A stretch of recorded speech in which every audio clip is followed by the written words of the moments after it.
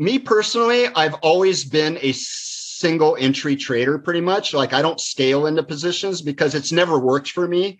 Like every time I've tried like Nate Michaud, he's really good at that. Like he's good at, going with a starter position and then scaling in and then really scaling in when he knows he's right. And then taking the starter off when he's wrong.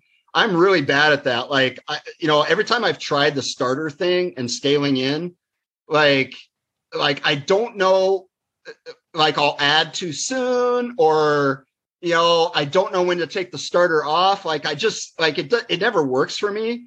I've always done better just like waiting on the short and then just going in full size with a stop loss, right? Like that just works better for me. Now, that doesn't mean it's going to work for every trader. That's just what works for me. Like, so even back then I wasn't, I would try it, but it just never worked for me. So even back then I tended towards being a single entry trader, but I will say there was less competition from the short side back then. I will say it does feel like shorts are way more crowded now than they were, in those days. And, whether it's, I just think there's more retail traders now, just in general. And also I think, what's the broker, Trade Zero. The thing about Trade Zero is they do have pretty good access to borrow. So it gives a lot more retail access to these locates.